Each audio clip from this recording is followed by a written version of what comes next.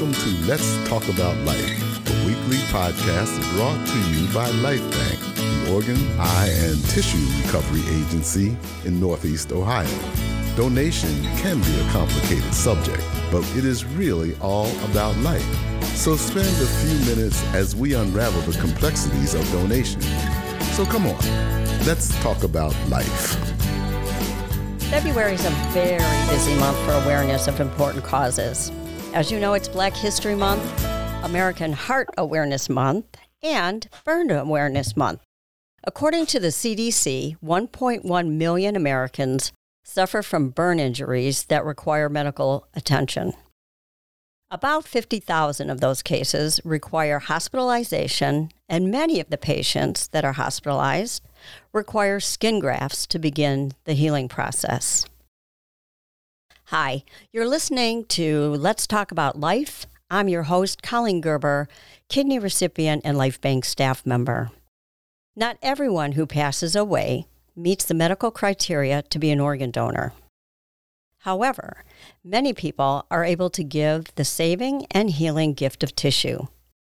You know, they say it's a good thing to learn something new each day, and that's why I'm looking so forward to talking with two of my coworkers who are experts in the field of tissue donation.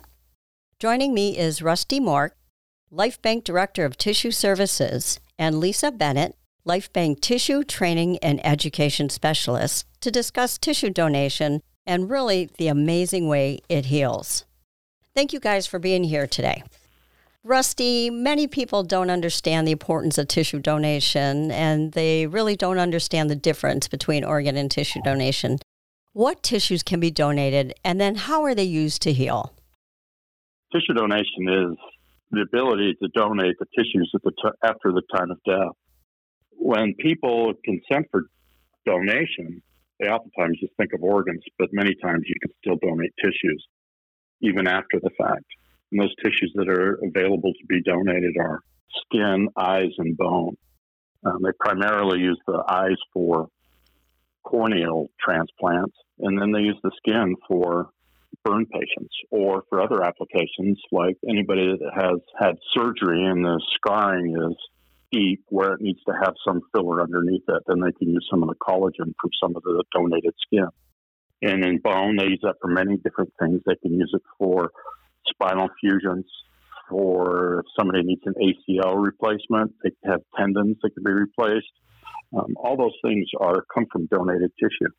In October, not to rush the year away, but we always celebrate Breast Reconstruction Awareness Month, and that really is based on donated skin, correct? Yeah, that primarily comes from the dermis of the skin.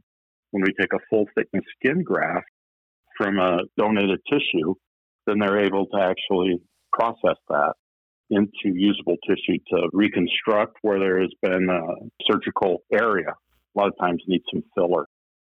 There's nothing better than actually having human tissue to do that. Lisa? Exactly. The main use for split-thickness skin is for burn victims. When their outer layer of skin is damaged from burns, surgeons will place this donor split-thickness skin over top to help them heal and grow their own skin back. Another important use is for wounds that are having trouble healing on their own, such as diabetic ulcers. So it really is healing and life-saving. Obviously, skin donation is a large part of the healing process for burn victims. Why it's so important to have donated skin for these patients available? Skin is an organ, and it being an organ means the body's going to reject it. In burn skin, they're using this donated skin. They use that primarily as a bio-bandage. When that skin is placed over any infected area that has been severely burned, the body is so compromised by the burn, it will start to accept the skin. During a burn, you lose a lot of moisture, heat regulation, and also nutrition through that burn area. But by putting that donated skin over it to correct those, the person begins to recover some recover quite quickly. And when they start to recover, the body begins to recognize those skin grafts are no longer their original skin, and it'll begin to reject it. But at that point, they're able to take those the skin graft off from the burned area, and then they can usually take an autograft or skin from the patient and place over it, and then which will be accepted at that point because all the infection will have been taken care of, and the patient is healthier and can receive their own graft. And then it will cover that burn area, and they'll heal much quicker when they have those skin grafts. How interesting. I didn't realize that the body would reject a skin graft from a donor. It's almost like an organ graft. Exactly. The body does reject in. You could use it, it's very similar to an organ. You would have to take anti-rejection medications. 9 times out of 10, they don't need to do that. There's other substitutes and other skin coverings that they can use, whether it's from their body or they have also will acellularize some skin in those applications. Acellularizing means it takes, essentially takes the memory out of it. So when it's placed on a recipient, it no longer has the donor's memory in the skin, and then the body will accept it. But with the other tissues that I mentioned earlier, like with bone and tendons, since they're tissues, the body accepts them very readily. There's no rejection.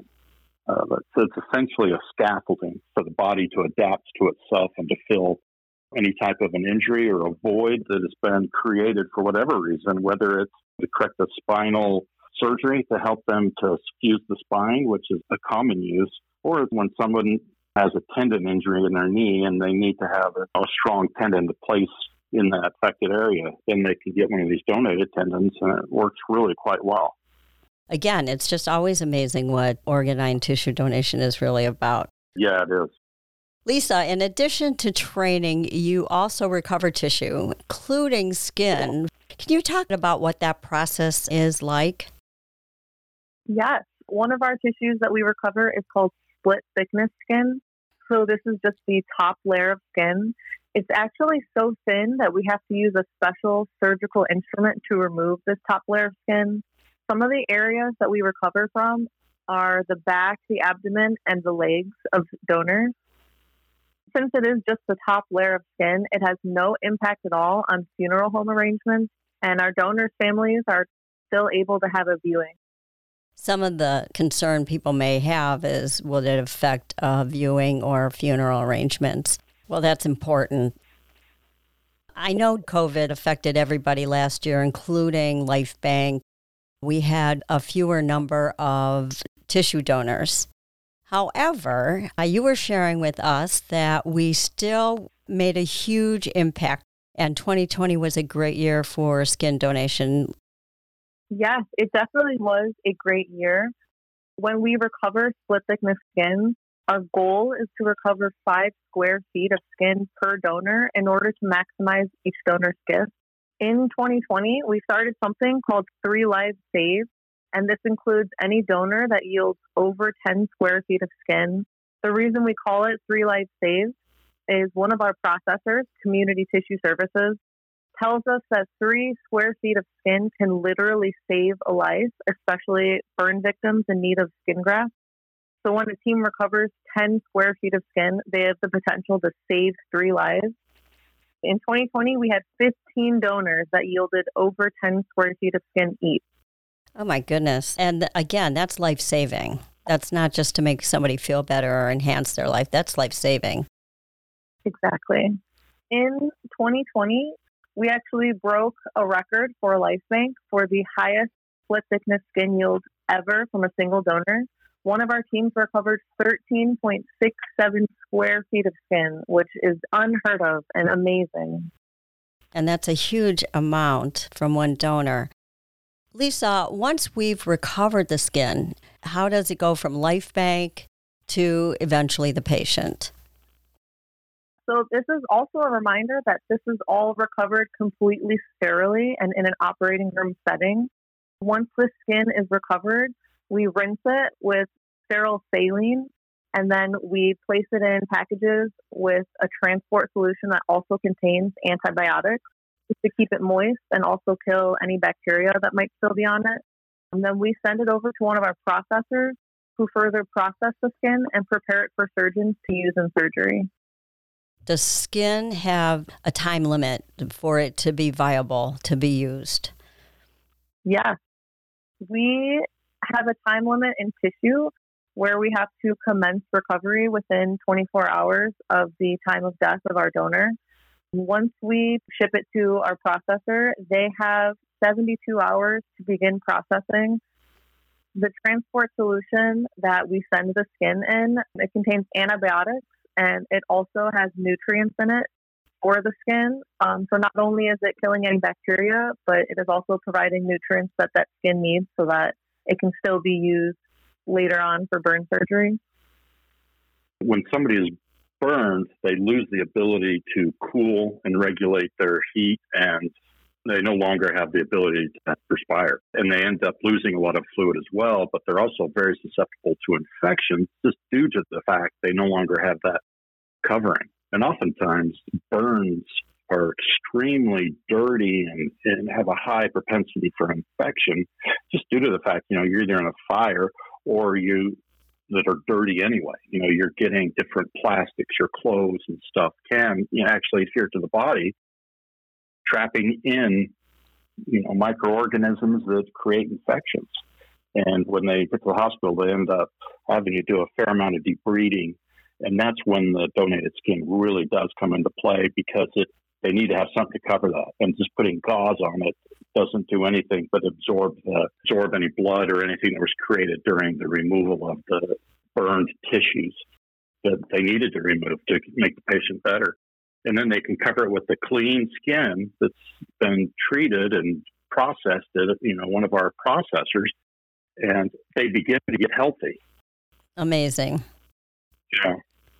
Thank you for explaining tissue donation and specifically skin donation. What you do takes skill and requires real expertise, and we appreciate you not only talking about it, but what you do each and every day to save and heal lives on behalf of LifeBank. So thank you. Thank you. Oh, thank you.